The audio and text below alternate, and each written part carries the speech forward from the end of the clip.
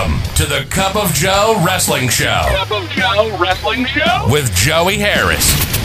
A podcast for the wrestling fan on the go. So take your favorite beverage of choice and join Joey as he takes a look at some of the biggest shows on the WWE Network.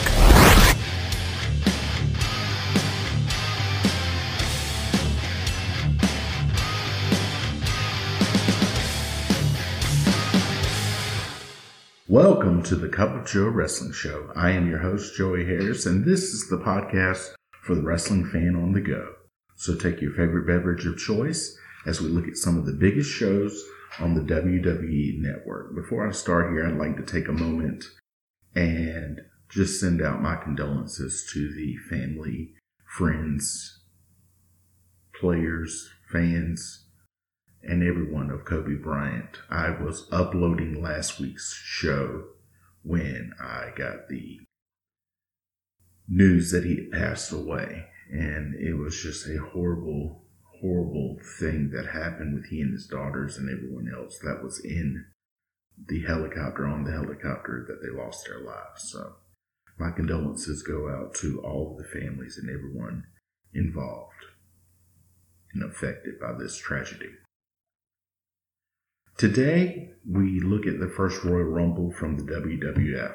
The 1988 Royal Rumble was held on January the 24th, 1988, from the Copps Coliseum in Hamilton, Ontario, Canada. It was broadcast on the USA Network and set a record for the highest viewed wrestling program on cable TV at that time with an 8.1 rating. We talked last week about the second shots fired between Jim Crockett Promotions and the WWF. This was the WWF's response to Jim Crockett Promotions going back on pay-per-view with the Bunkhouse Stampede. They couldn't go the competing pay-per-view route again per the cable companies, so they did the next best thing and put this show on the USA Network for free.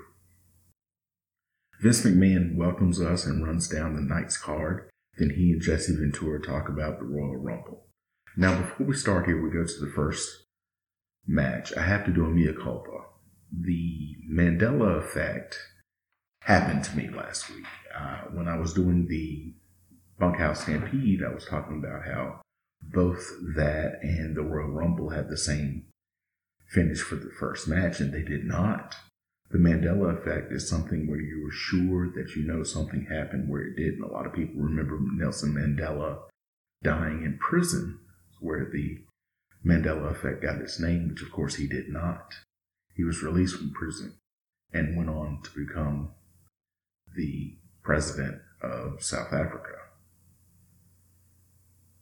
And that happened to me. I could have sworn that Ricky Steamboat and Rick Rude went to a time limit draw, and it just did not happen. Now, what I think that I confused that with the draw that Rick Rude had with Jake Roberts at WrestleMania 4, and the matches that Rick Rude had with Ricky Steamboat in 1992, one of which was an Iron Man match that had to go 30 minutes, and the person with the most falls would win. I think I mixed all of these up into something and remembered it wrong. So that did not happen, but we go to Rick Rude versus Ricky Steamboat. This begins in tradition of Jesse always mentioning Rude winning the Jesse the Body Award. And I like to do something called If You're Drinking at Home, where you go and drink for every time someone does something. And this is one of them. So drink them if you got them. Steamboat starts out hot, but Rude is good too. You have two great wrestlers here.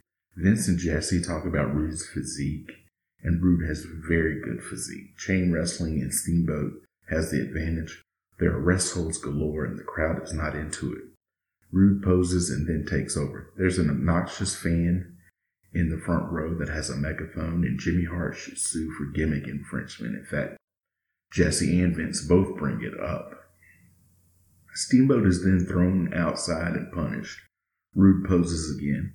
More rest holds, and this is not how you get a crowd into a show.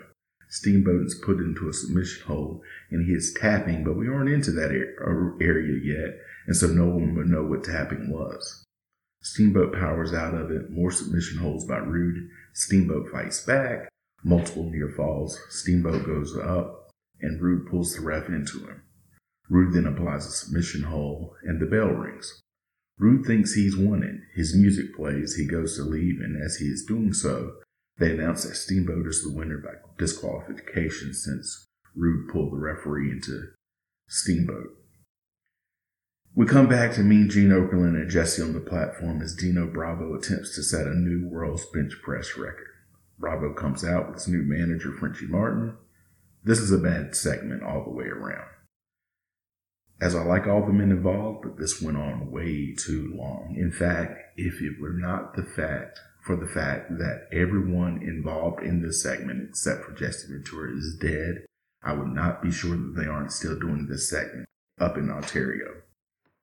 The crowd was not into it. It was also pointless. You're trying to get heat on Dino Bravo, but nobody cared for this. Jesse helps Dino at the end to lift the bar and get to 715 pounds.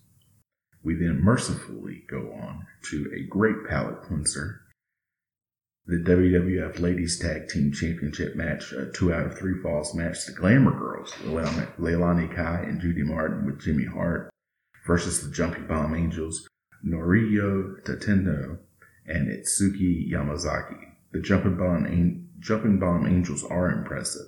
Vince and Jesse argue about the weightlifting competition. The Glamour Girls strike first and fast.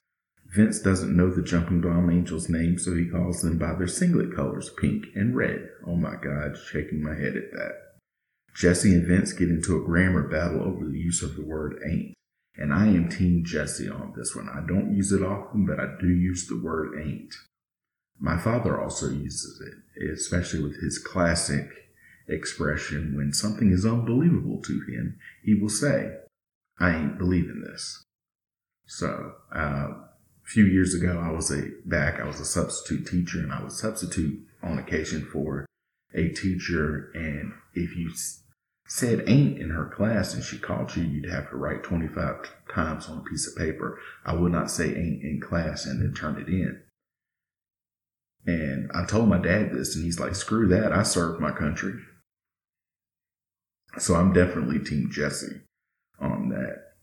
Back and forth on the first fall, the Glamour Girls cheat very well and they win the first fall. On the second fall, Vince starts to pronounce the Jumping Bomb Angels' names, so someone must have told him between falls. The Jumping Bomb Angels get a quick pin after a sunset flip. Third fall, Jumping Bomb Angels hit hard to start. The Glamour Girls fight back. They go back and forth, some near falls. Both Jumping Bomb Angels go to different turnbuckles, hit a double drop kick, and get the pin. And we have new champions. Jesse complains that when the one angel hooked the arm, Martin's shoulders came up too, but it doesn't go anywhere. Vince and Jesse flash back to WrestleMania 3 and the Hulk Hogan Andre the Giant match controversy. The $1 Million Man Ted DiBiase then says he is going to buy the championship, so he offers Hulk Hogan money. Hulk Hogan says hell no to DiBiase, which was kind of risque at the time. DiBiase then says everybody has a price.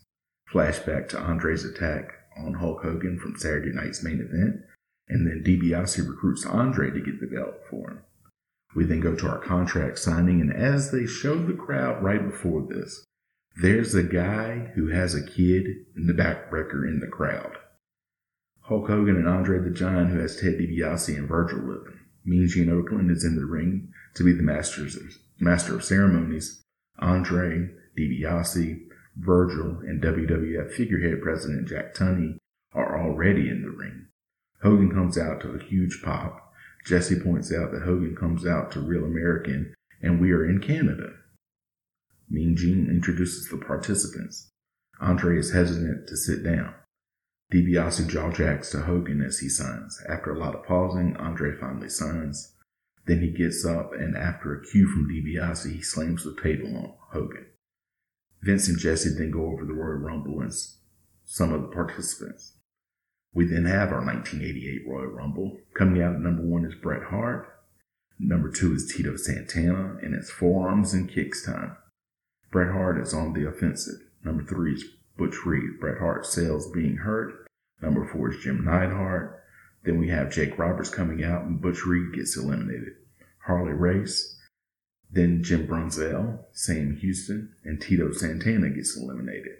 Danny Davis is next out, then Boris Zukov. Then Don Morocco and Nikolai Volkov both come out, but Morocco is the one that is allowed in. Boris Zukov is thrown out, and Nikolai has to wait to go in. Volkov is finally allowed in at number 12. Harley Race gets eliminated. Jim Duggan fights with Harley Race on his way to the ring. Then we have Ron Bass, and Jim Brunzell is eliminated. B. Brian Blair then comes out. Then Hillbilly Jim. Jim Neidhart is eliminated. And Bret Hart, being at number 1, is your Iron Man. He is still in there. Dino Bravo comes out, and Sam Houston is eliminated. The Ultimate Warrior making his big-time debut. And Bret Hart is finally eliminated. Then we have the One-Man Gang, and B. Brian Blair is eliminated. Jake Roberts then is eliminated. The Junkyard Dog is our final participant. Nikolai Volkov is eliminated. Hillbilly Jim is then gone. Danny Davis is the next to be thrown out. Warrior then eliminated. JYD is then eliminated. Ron Bass goes next. Morocco is throwing some drop kicks, and it is impressive. The One-Man Gang eliminates him. Dino Bravo and One-Man Gang double team on Jim Duggan. One-Man Gang accidentally eliminates Dino Bravo, and then the gang takes over. He tries to eliminate Duggan. Gang goes for the clothesline. Duggan drops down and pulls the top rope down, and One-Man Gang falls out, and Jim Duggan is your winner. Vince and Jesse then review the contract signing. Craig DeGeorge then interviews Hulk Hogan. They talk about the Andre rematch coming up on NBC. Hogan says he can't be beat.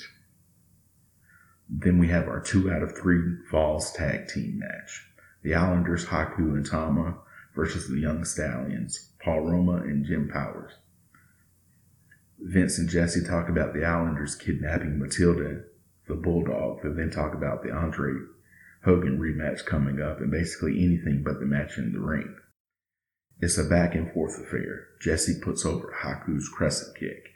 And hearing wrestlers talk about how tough Haku was in real life, I would put over Haku's everything. I would say he was the best dressed, the best looking, the best tipper, the best at everything. Because if it were a shoot, Haku would be champion for life. They finally concentrate on the match here. Paul Roma falls outside over the ropes, hurts his knee, gets counted out. So when they come back from commercial, they review the contract signing again. Craig DeGeorge then talks to Andre the Giant and Ted DiBiase with Virgil. The $1 Million Man says that what happened tonight won't compare to what will happen on February the 5th. Andre says on February the 5th, they will make history by eliminating Hulkamania. Second fall. Roma comes out injured. He and Tama have to start since they were the last 2 in the ring for the previous fall. Haku and Jim Powers are tagged in. Haku takes over. Tama tagged in. Quick tags by the Islanders. Powers is just brutalized. Roma is tagged in, but submits to a half crab. Vince and Jesse run down what has happened that night and then close the show. There are a number of ways you can contact me. You can follow the show's Twitter at Cup of Joe Pod. Email the show at cupofjoewrestlingshow@gmail.com. You can follow me on Facebook, Twitter, and Instagram at @TheJoeyHarris. Thank you for joining me this week. This is Joey Harris saying so long from Stately, Maine Manor. The Cup of Joe Wrestling Show is a production of Baby Kangaroo Media.